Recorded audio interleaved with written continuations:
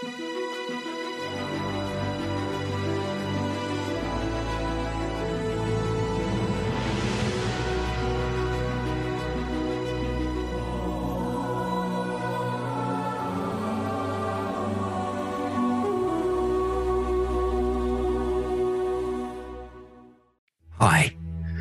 I'm Grant Berry. Welcome to the Romans 911 podcast. We're stepping into the reconnection in the one new man, into John 17, love and unity is becoming a reality.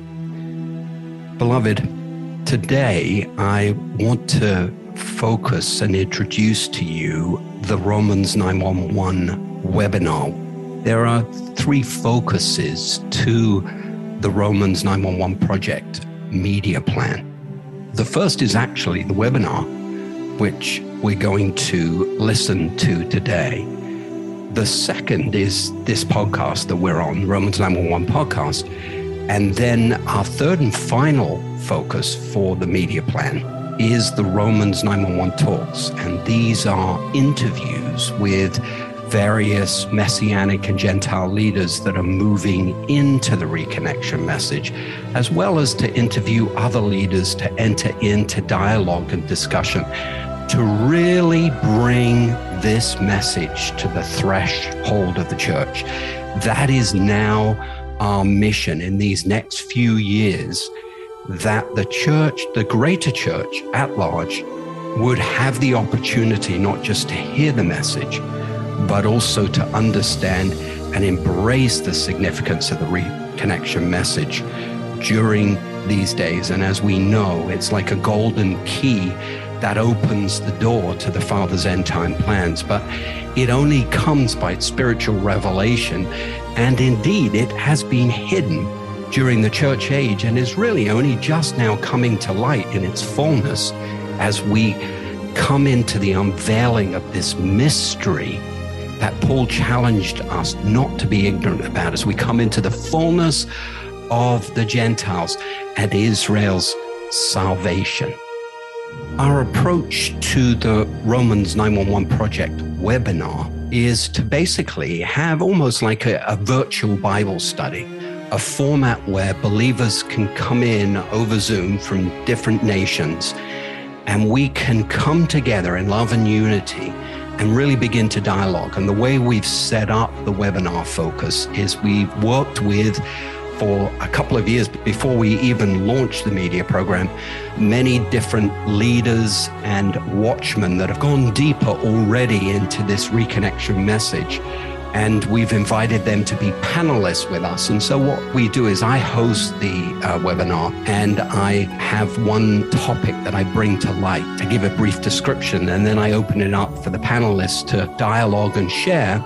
And then for the other half of the webinar, we're totally open to you, the beloved, with any questions, concerns, and you can feel free to enter into dialogue with us on these issues. And I tell you, there's a very necessary part of this restoration, which requires us coming together and talking things through without any negative emotions, but in a positive dialogue that we can begin to really unpack and expose the way the evil one has fostered separation between us.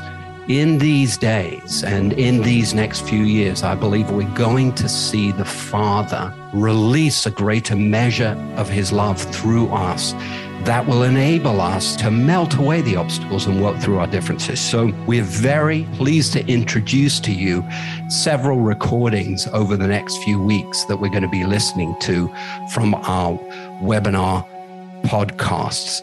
And if you'd like to join us, we meet the first Thursday of each month. You can go onto the Romans 911 website, romans911.org, and sign up there. And when you sign up, we will send you a free copy of the Romans 911 second edition. Beloved, blessings to you and enjoy this podcast. Lots of love. Welcome everyone to the Romans 911 Project webinar. We're stepping into the restoration in the one new man, and the reformation in the ecclesia in the church is becoming a reality. We really want to encourage everyone just to be comfortable. This is really a family affair. And this webinar is designed for our interaction. We want to encourage your questions, comments. There is such a need for us in this time to enter into a place of dialogue.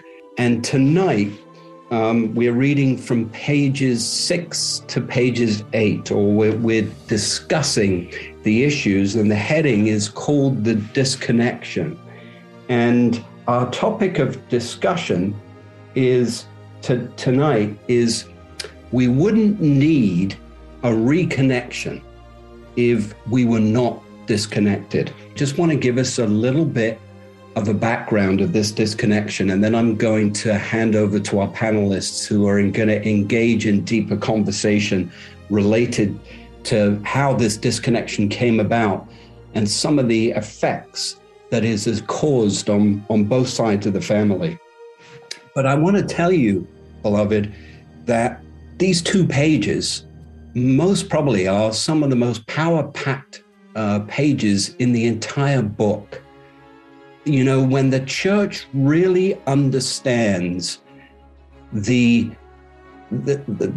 fullness of how this disconnection in the family has affected the ecclesia and the various obstacles that have come about as a result, we are going to run to these things with all our heart and look for healing and restoration, because we will understand that there's a process and a pathway here, that the Father is looking to bring healing and restoration through his mercy and his love so that he can fully reunite us in the one new man. And of course, foundational to John 17, love and unity, is this restoration in the family of God between Jew and Gentile. And in the Romans 911 study video teachings, we have this image, and it came up, the Holy Spirit brought it up in the prayer hour in the one new man intersection. It's an image of a foundation, and the foundation has a crack in it. And it's a powerful image because it speaks to us really of a focus that there is a crack in the foundation of in the church. Remember, the church is built foundations of the apostles and the prophets, of which Yeshua HaMashiach, Jesus Christ, is the cornerstone. And in his family is this, in the foundation of the ecclesia, is this crack that now that Israel's awakening, now that God begins to restore Israel, now that God begins to remember his covenants to his firstborn children, to awaken and restore them, this crack in the foundation is the first place that the Lord Father looks to heal and restore. Why? Because it was the place where disconnection came about. It was the place where the enemy was able to cause division in the family of God, in the one new man that Yeshua created at the cross and the resurrection. And of course, now Israel's awakening, the Father needs to restore this place because it will take back something strategic from the enemy, I believe in the heavenlies, called division, that is going to empower the body to go after other divisions. And so there's a pathway to the restoration and reconciliation that will lead us to the fullness of John 17, love and unity, that will lead us to the glory that the Father's looking to pour out. When you get a chance this week, take a look at John 17 again and underline the word glory or glorify in that chapter. You'll see it 9 times and 5 times in the first 5 verses. The Lord is focusing us on his glory, and this restoration has to do foundationally with restoring Jew and Gentile. You can see that in verses 6 to 19.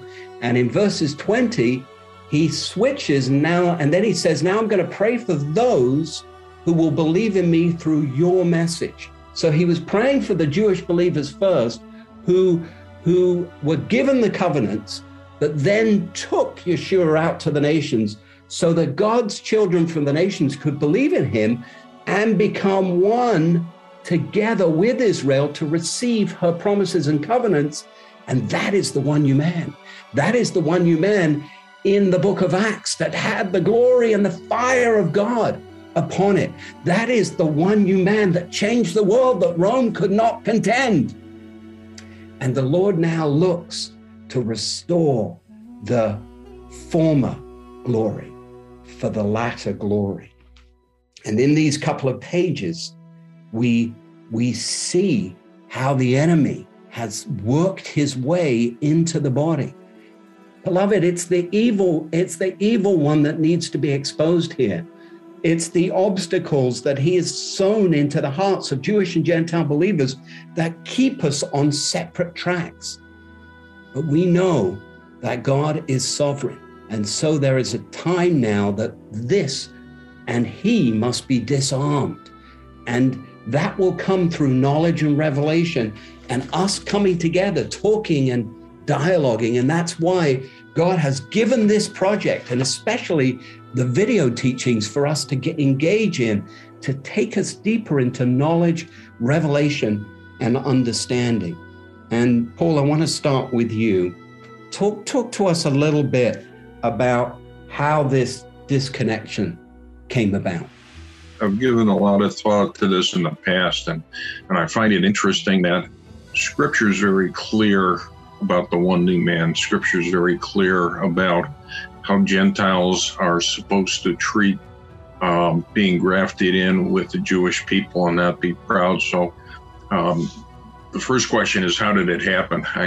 There's all kinds of different things that I think happen when people start talking about things and believing things, and then there's a shift. And I believe there was a subtle shift. A lot of people point to a specific time when Constantine made a decision. But from my reading, even some of the early Gentile fathers of the faith, who are highly reverenced, whose works are really looked at, began to sneak in this anti-Semitic concepts. And so I think it was something that was subtle in the start.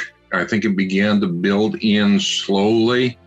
I think if you believe Scripture, there's a pride element. The Gentiles started to look at themselves as being maybe more numerous, and thinking that they're really taking over. And I think it built up over a period of time until it got to the point where it just has gotten so ingrained in the church that it's really difficult to look at. I think that there are people who think it's just one group of people or maybe one denomination, and I've found a good number of churches that really tend to be solid, foundational, biblical Protestant churches that have elements of this separation in it. And so there's this subtlety that I think was built in, and over the thousands of years, it really has increased, and it's become more accepted. It's been built into, I think, my wife talks a lot about it. I rarely look at what the commentaries say, but the commentaries, I think, a lot of times have built in this separation concept. And so I think it was subtle at first. That's my feeling. Obviously, the one reason the separation came in is because Satan wants to separate us. When you look at Ephesians, the Bible, it talks about Jesus suffered in the flesh to create a one new man.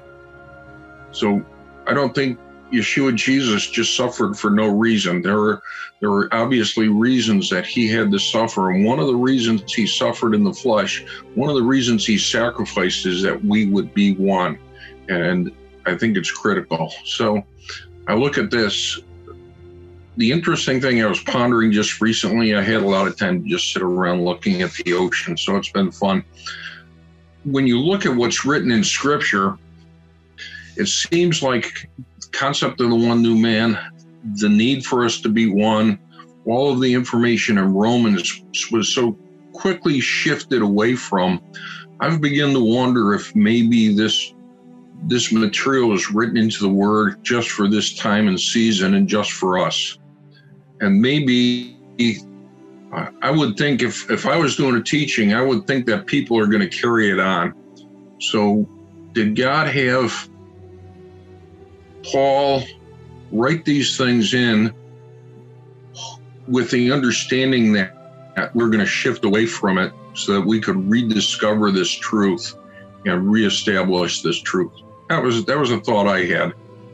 You would think that if it was just a teaching, it would have lasted longer. It wouldn't have shifted so quickly and so subtly away from the one new man concept. And so I'm really suspecting that right now we're looking at something that God has put here so that we could rediscover it, as much as it was put there to try and teach and prevent this from happening. So I'm kind of excited as we go through this teaching, as we go through the concepts and we begin to reestablish the one new man and the unity that God wanted.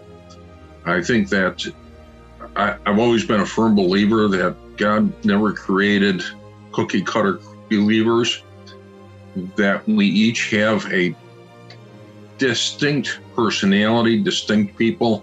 And if we don't fit into our position, then we're not going to be successful. And so this one new man bringing the Jewish restoration and a Jewish reconnection, I think, is a critical time, and it's going to bring everybody into their specific place. And when we're all in our specific place, your foundation concept, if one rock is out of place, the foundation is in pretty rough shape. So like I said, I think it was a subtle thing that it came in at first.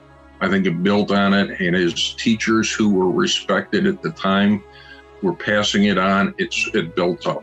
But I think the ultimate foundation is Satan didn't want us to be successful. And now we're in a position where we're starting to move towards that success once again. So, as you focus, Paul, on the teachings of replacement thinking, a lot of people don't even know what replacement theology is. It's defined well in the book. Basically, to give you a brief description, replacement theology is that the church now inherits all of Israel's covenants and promises. They no longer apply to the people of Israel. That's the briefest explanation I could give. But let's have one of the other panelists focus on where Rome was at the time, because you had a horrible combination here of teachings that were beginning to develop in the church, because there is truth to the fact that Israel, the believing Jew and believing Gentile, make up the new Israel, but never without its connection to Israel. And that's the deception. And of course, that's how the enemy works. He takes truth and he twists it. And so there's subtleties that need to be exposed that the Romans 911 Project brings to light masterfully. The Holy Spirit has done to help us understand how to unpack these things. But if one of the other panelists could comment on where Rome was coming from, because Rome was steeped in anti-Semitism, and they hated the Jews. So you had these two influences working together. Well, I just want to say that where I believe that Rome was coming from at the time is you had all the pagan religions in the area, and they're having all these polytheistic gods. And in the earliest, around the early 4th century, you have Constantine come into rule. You had multiple other emperors that had ruled at that time.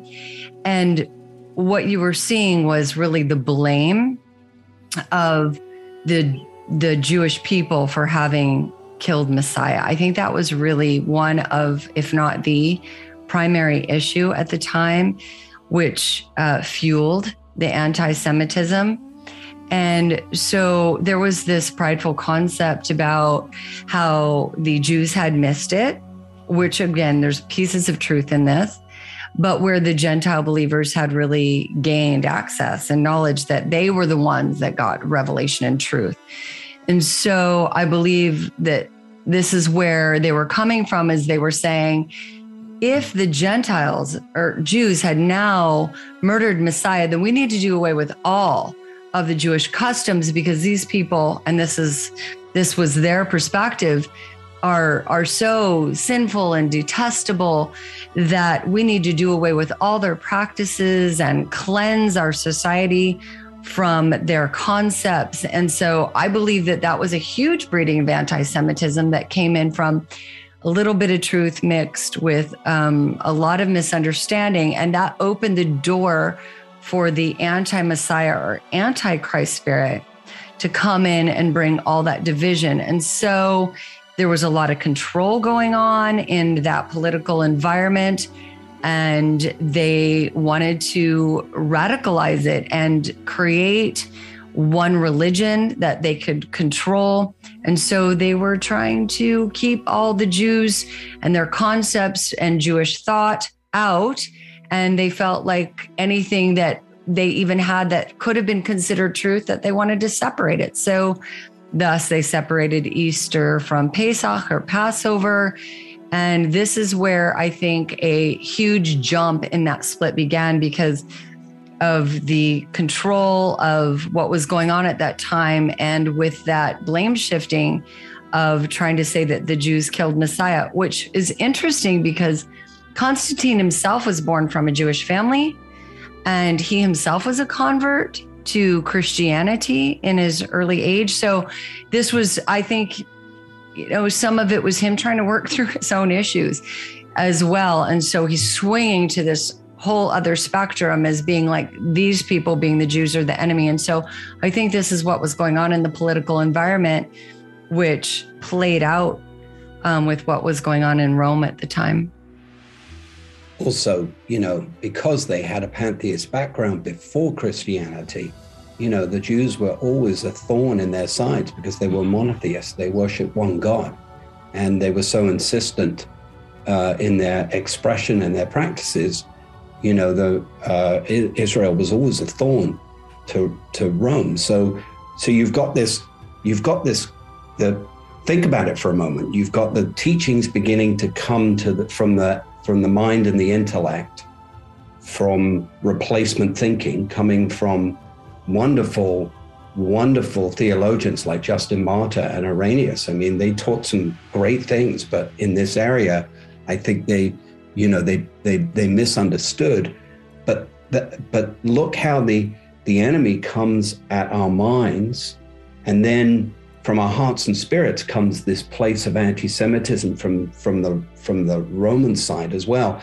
And do you know that once the church nationalized and moved ahead, they went after anyone looking to practice or stay connected to their original Jewish apostolic roots. For 2 centuries, it took the Roman church to wipe out any connection to its original Jewish roots and heritage. But so you got to understand how the enemy has worked against the mind and the heart. And these are the influences now that need to be exposed, the obstacles that are still affecting us, obstacles and hindrances that the enemy still plays upon to maintain and fuel the separation in the body. And this is where the Father's at. He wants these things dealt with. He wants to be able to heal and restore us, remove these influences, cut them away at the roots, and so that our thinking and our minds can be renewed. It's interesting, but if you look at the word mercy in Romans 12, in Romans 11, I've given you all over to disobedience that I may have mercy on you all. Then in Romans 12, in light of that mercy, that we should allow the Lord to renew our minds through the washing of the word, then we will be able to taste and see God's will. There's an underlying message here now for us in the church that comes out of this restoration, that as we allow the Father to wash us of these influences and break these things off, our minds and hearts are going to be cleansed from any residual influences or even curses. Because remember, it says, I'll bless those that will bless Israel, Abraham, and I'll curse those that will curse you. So let's move to the second comment, which is for Sophia, because I wanted Sophia's a Jewish believer, and I wanted us especially those of us on the Gentile side of the family, to kind of experience what it must have been like. I've asked Sophia to think about what it may have been like once the church formalized, right? And a Jewish person recognized that Jesus was the Messiah, Yeshua was the Messiah. What was their option? You know, what were their choices? Go ahead, Sophia. Well, I think initially, before this change took place, what you would have done is you would have initially just had a Jewish believer would have had to break away from their people. They would have been rejected from their family members. They would have stayed Jews, but they would have had this faith that Jesus was the Messiah. And so they would have suffered a lot of persecution, a lot of rejection, and completely cut off from their people, meaning that, you know, their immediate family members would have disowned them completely and totally. Then I think the struggle, once the church nationalized and you know, a few centuries later, then you have this other struggle that the Jewish believer would have went through, that they would have had to adopt Christianity. They could no longer keep their Jewish identity because they would have been put to death, literally. They weren't allowed to intermarry. They weren't allowed to own slaves. I mean, there was a lot of pressure to conform. And they would have had to renounce Shabbat, which meant that they were no longer allowed to worship from sundown on Friday night to sundown on Saturday night. They would have had to have adopted the Sunday worship. They would have had to hide from to honoring the Shabbat, lighting Shabbat candles, practicing any of the feasts. They would have either had to disconnect from that identity completely and immerse into a Gentile or a Christian culture, or they would have had to completely hide their Jewish identity from the world and do it behind closed doors. And it's not dissimilar to what happened during other times of persecution of the Jews, like the Holocaust times. So where they would have had to assimilate or hide what they were doing and in being who they were as Jews. And so this must have been a tremendous amount of confusion, because they're saying our Messiah came and now I'm supposed to not be who he's created me to be, which is a Jewish believer in my Messiah. And why is it that now my Gentile brethren, or who are now my brethren, these Gentile believers get my God? And so I imagine that there was a lot of inner turmoil. Do I assimilate? Do I do it in hiding? And maybe has God even left me? Because now, and what has God done to my people? So I'm no longer get to be the people of Israel, the Jews that I am. I've got to assimilate into this other culture. So I imagine there was a tremendous amount of confusion, a tremendous amount of rejection, not only from the Gentile believing world, but from the Jewish believing world. And quite frankly, that's what we as Messianic Jews still go through, because we're rejected by the Jewish side of the family that are not believers in Messiah, and we're often misunderstood or rejected by our Gentile brethren or the Gentile or Christian part of the ecclesia. So I don't think a whole lot's changed, actually. And with what Paul said is how he thought it was like a slow transformation. I'm not even sure it was ever honestly, in my own heart, I think a little bit differently. I don't know that it was ever transformation. I think we were never in unity, because I don't think the Jews ever accepted the Gentiles as a whole. I know there's always exceptions initially, because that's why you had the church and the Council of Jerusalem saying, what do we do with these people?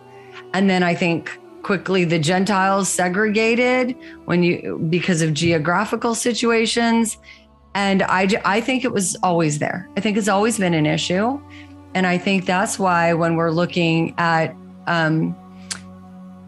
Ephesians, like 2 and 3, before we're getting into the foundation, because you mentioned foundation of the body, which was supposed to be built up on the fivefold or fourfold, depending on how you look at it, with the apostles, prophets, pastors, evangelists, and teachers. The whole idea of that was to equip the saints for the work, to build them up until we come to the unity of the faith, was talking about in the earlier chapters, the unity of the Jews and the Gentiles. I think it was a foundational error that we've been working through all along. Yeah, I would agree with you, Sophia, that these things were always there. But if you look at how the first century church operated, there was also a great deal of love and unity that enabled the church. And Paul worked very hard. You know, when you look at it from this perspective, Paul had to work very hard to convince God's children from the nations that they were now equal with the Jews. So a lot of his letters come from that perspective of him convincing God's children from the nations. They're now completely equal in the spirit. Those who are near, those who are far, we're one. You know, there's no difference between us in the spirit. The problem is we've always tried to wipe out each other's identity. And the whole beauty of this restoration is love and liberty, to be able to express ourselves, both Jewish believers, Messianic believers, and Christians, with these wonderful traditions and expressions of faith, that love and liberty should flow through the olive tree to support and strengthen and love one another. This is all about love. It's a love equation to bring about this restoration. That's the heart of the Father, what he wants to bring us into, to melt away these obstacles. But we have to take a real hard, honest look at what's there. Just like when Nehemiah went to rebuild the walls of Jerusalem, he had to get off his horse. He had to take a look at the wall. There was excrement in it. He had to see the burnt down gates. Jerusalem had been disgraced. And if you look at the church today, when the world, through a world perspective, we have lost respect, honor, and esteem. And the Father now looks to restore this love and unity. And you've got this body, even a lot of the charismatic body crying out, revival's coming, it's coming, it's coming. Yes, it's coming. But first we have to get on our knees. First we have to humble ourselves and allow the Father to restore the love and unity in us, and allow the enemy to be exposed, and the Father to empower us to begin to stand against some of these obstacles over the church. Because before Israel can be awakened, the church must be awakened. The veil must come up from the church before it comes up from the people of Israel, because the church has a great role, both Jewish and Gentile believers, though one new man, to release the mercy of God, to call on the breath. And I don't think the Father or heaven can receive the right prayers for Israel's rebirthing until this reunification takes place in us. Can we have some other comments from some of the other panelists that haven't spoken yet? As Sophia's sharing, you know, and you were talking about foundations, thinking about Martin Luther, you know, and, you know, we hold him up in such high esteem, obviously, with the Reformation, but oh my goodness, the things he said towards the end, you know, we ought to set fire to their synagogues for the Jewish people. Advise that their houses are razed and destroyed. I advise that their prayer books and Talmudic writings, which are idolatry and cursing and blasphemy, be taken from them. I mean, it's one thing after the other. And here he is. I mean, he's one of the founding fathers, you know, of the church. So when you think about even cursing, that's such a place of curse. So and I think it's a place for prayer to break off maybe curses coming from the impact. And Hitler used his writings to turn, you know, of course, told the accusation that, as Sophia said, that the Jewish people were the Christ killers. Well, you know, a lot of this came from Martin Luther. So what a breach and what a horror when I think about it. So just my thought at the moment. Yeah, in the Ezekiel generation, my second book, I didn't want to write some of those letters. I didn't want to put them in the book, but the publisher insisted that they be in there. And beloved, we need to, when we look back, while we need to obviously recognize some of the wrongs of some of the patriarchs in the church, we don't throw the baby out with the bathwater. Martin Luther had amazing revelation. I think, if you ask me, and I've written about this in Romans 9:1, he was seduced. He was sick at the end of his life. He was attacked by hordes of demons in this area because the enemy knew what was at stake. He was one of the fathers of the Protestant movement. And if Satan could get this spirit to carry from the Roman Catholic Church into the Protestant church, he could cause this spirit of hatred to perpetuate into the modern era. And that's exactly what happened. And Nazi Germany could never have come about if it wasn't first seduced in the spirit. These things always happen first in the spirit before they manifest in the natural. But we must also bring these things in context and balance. Martin Luther was used mightily of the God to introduce the concept of grace into the church.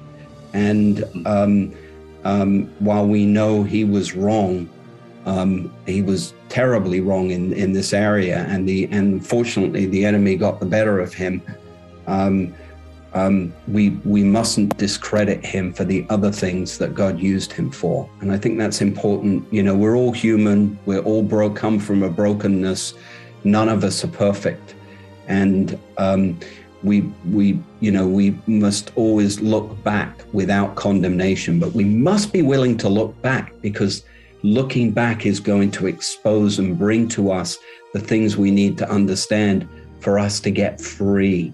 And that's what the Father is really wanting to do at this point, is to wash us with his mercy and get rid of these influences over us. But before we can do that, we have to recognize it and come into a humility and an earnest repentance in the church for this to take place.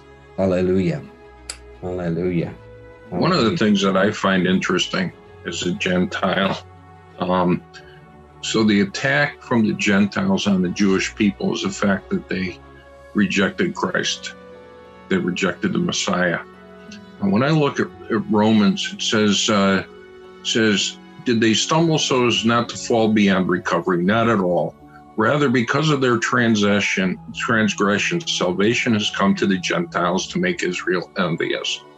Now, I is maybe not top theologian, but I look at this and I wonder, because of their transgression, salvation came to the Gentiles.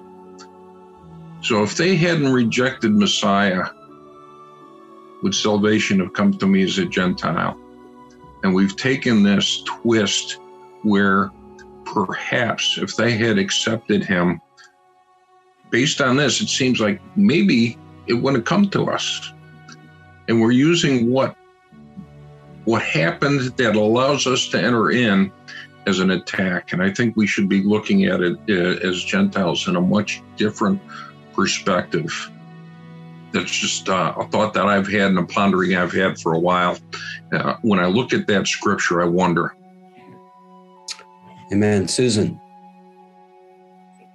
One of the things I've been thinking about, and I'll pose it as a question, but I'll also give an opinion.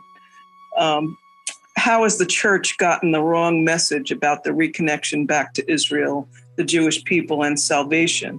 What's it supposed to look like, and how do we awaken the body of Messiah to see that? And, I think a lot of that is based on the malformed identities of both sides of the family.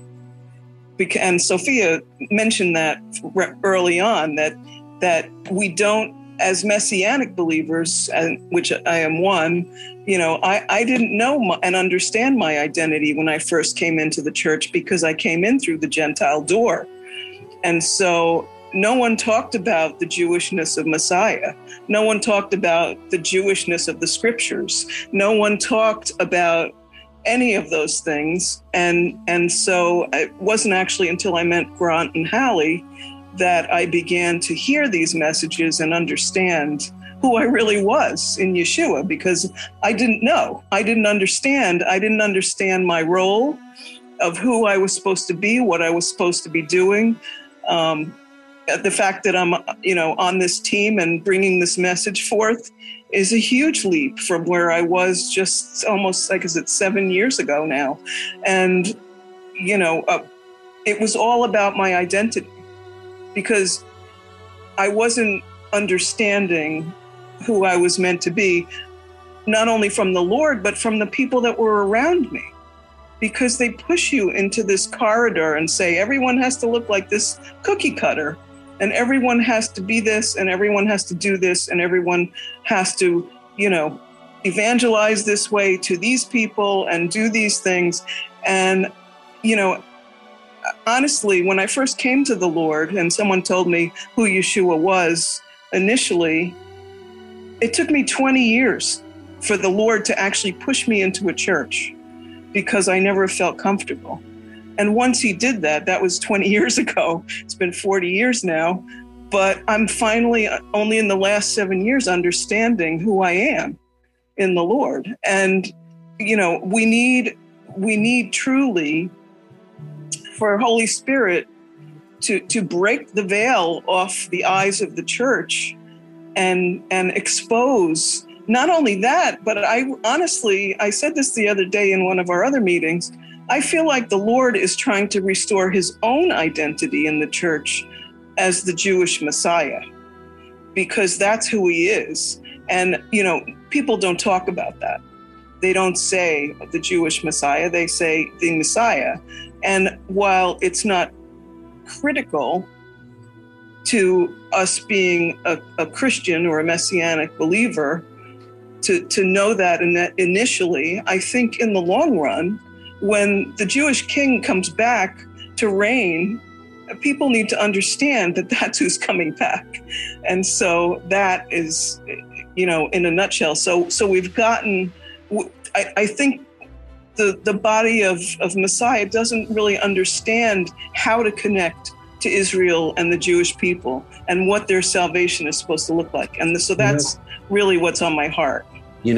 Susan, this brings up a significant point for us to understand in the church, that the Lord wants to encourage Jewish believers to live out their identity. This doesn't mean that we get religious or we go back to observing the law, but we need to shine forth Messiah back to the Jewish people. When you look at the Jewish believers in the church in Acts, they had an assignment to maintain, connection to their roots and heritage, and to show that Yeshua was Mashiach. And based on what Sophia shared earlier, that we talked about in this section of the book, a lot of most Jewish believers are in the church, have crossed over from their Jewishness. And a lot of them, it was painful for many of them. And a lot of them just want nothing to do with going back. But the truth is, we need to encourage Jewish believers into their identity. We need to recognize this, because instead of us Jewish believers trying to defend that our Jewishness, we need to proclaim Mashiach back to the broken off branches who are spiritually, if they don't believe in Yeshua, are going to die separate and under the curse of sin and death. And that's the reality of where the Jewish people are at if they don't accept Messiah. And so there is real need for adjustment to come, and deeper understanding of to encourage Jewish believers to live out the fullness of their identity. And this is beginning. You've got Gateway Church and a number of churches really beginning to encourage Jewish believers, Gateway Church in Dallas, Texas, which is one of the mega churches in our country, but they really have an understanding of this restoration message. But so much more is needed, because here's the thing, Sid Roth says it simplest. If you want Gentiles saved, pray for the Jews. The gospel is to the Jew first and then to the Greek. It never changed. Yeshua came to the Jews first. Paul went to the Jews despite all the rejection, and he keeps going back all the way through Acts. But the church changed that principle. And there's eschatological perspectives, thinking we'll take the gospel to the nations and God's just going to deal with the Jews at the end. No, the church has a role and a call. What put me on this message path was God using the birth of my firstborn son to show me that Israel must be born through the cries of the church. We have a role, beloved, to fulfill. And as we realign the gospel back to its kingdom principle, it's not just to the Jew, but it releases a greater movement of the Spirit into the nations. So there's so much that the Lord is looking now to clean up in us, to help us get along and move onto this path. Susan, any questions or comments you want to bring to us? I just wanted to bring one other comment really quickly. My pre-saved mom, I'll call her. She's saved under the blood, but she doesn't know it yet. She will let me pray for her using the name Yeshua, but as soon as I say Jesus, she shuts down instantaneously. And so, the dual language that we use here at Reconnecting Ministries is so important when you're approaching someone who's of the Jewish faith, because they understand and relate to Yeshua as a Jewish man, a Jewish savior, as opposed to Jesus, who in the past hasn't exactly had, the church hasn't exactly been kind to the Jewish people in the past. And right away they'll say, I can't talk about that because they did this and they did this and they did this. But as soon as you say Yeshua, it kind of diffuses that and really, really makes a difference when you say Messiah instead of Christ. Things like little tiny things that make a huge difference along the way. I just want to give a testimony of that. Hallelujah. Kate, go ahead. Actually, I think Gurney answered me in the chat, but I was just asking about whether the divisions that started in the early church is the understanding that it came from within the early church or from outside or both. And Gurney had said, the division between Jewish and Gentile portions was the first division.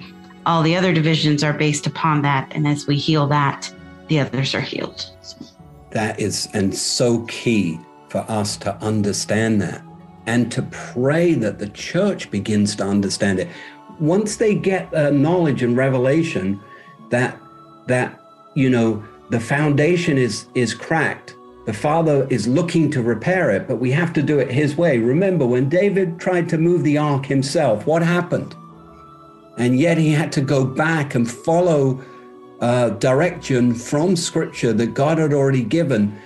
The Father has laid a pathway. Yeshua cried out for it in John 17. We must allow the Father to restore love and unity in the spiritual walls of the church so that the Father can release greater fullness. And I'm telling you, beloved, we may see pockets of a revival and awakening in different places, and we're already hearing about it in the nations and stuff like that. But we're not going to see the fullness come until we do it the Father's way. And there's no substitute. I can tell you, after writing this message and these materials for the last 6 years, there's no substitute for this restoration. It opens the door to the Father's end time plans, to the fire and the glory that we're so hungry for, but we need to get on what we call Restoration Bridge. Hallelujah. Can I just say one thing? What I think has really fueled the division for both sides was the final destruction of the temple and the uprooting of the Jewish people from Israel and the renaming of the land by the Romans. That was a satanic beyond belief. When you first talked about the foundation, when we started this webinar, I knew in my mind, I could see by the Spirit the crack you were talking about, but I not only saw the crack, I saw a pickaxe driven into that foundation. This was not passive. This was of the enemy. And in fact, it's so pervasive that when Jerusalem was reunited in 1967, I don't think anybody knew what to do about that. So even the Messianic Jews didn't understand at the time how important that really was. So I think there was a horrible trauma to the Jewish people and the identity of the Jewish people. Once you took away the temple, where was God? Once you took them away from the land, what would happen to them? And this really solidified that split in my mind. Well, let me just comment on that, Chris, because again, we unpack this issue, and while I think the enemy was definitely used to bring that horrific stuff around, we have to understand that judgment is coming on the world for its sins, but judgment came first on Israel for its rejection. God gave Israel 40 years. He gave them a whole generation to hear the gospel, and it was a 40-year period. And if you look at judgment in Romans chapter 2, it comes first to Israel and then the nations. And so this was also judgment, dispersion, but what the church missed was restoration and the acts of restoration and all the promises and covenants in God's word to restore Israel, which is now in process. Beautiful discussion tonight, everyone. And again, anything you want to question or comment, just reach out to us on the website. We will get back to you. We take everything very seriously. This is why we're here. We're here to unpack this message and to really help the body move into it. Beloved, we're just getting started, but we need your help to really build out and promote this message. Praise God. We'll see you next month on the first Thursday of the month. And also come join us every Thursday night in the One New Man intersection. It's always a blessed time. Lots of love, everyone. Thank you, Grant, for that insightful discussion. To dialogue with Grant and Hallie, please send comments and questions to email@romans911.org. Again, that's email@romans911.org. If you resonate with the Romans 911 Project, please pray about partnering with us to bring this reconnection message to the threshold of the church. Sign up for our monthly email. Join our global virtual meetings with other believers to dialogue and pray together. And most important, read the Romans 911 book, Time to Sound the Alarm, and view the Romans 911 Study Guide 12 to 14-hour video teachings, which are free when you purchase the study guide. The Romans 911 books and teachings are transformational into God's end-time plans to prepare the bride and reform the church. They help to create the breakthrough that will change the world. The reconnection message is like a golden key from the heart of the Father to restore love and unity in God's family that opens the door to the fulfillment of Yeshua's prayer in John 17. And it establishes the pathway for the body of Messiah, the body of Christ, to receive the greater glory.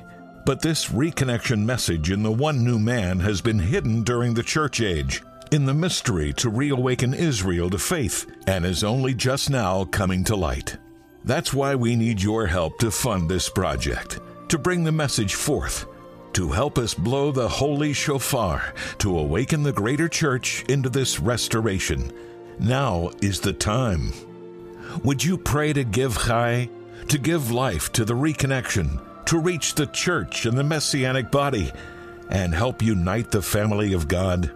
To fund the Romans 911 project, we have created the Give Chai Life campaign. Chai is a Hebrew word meaning life, but it also represents the number 18.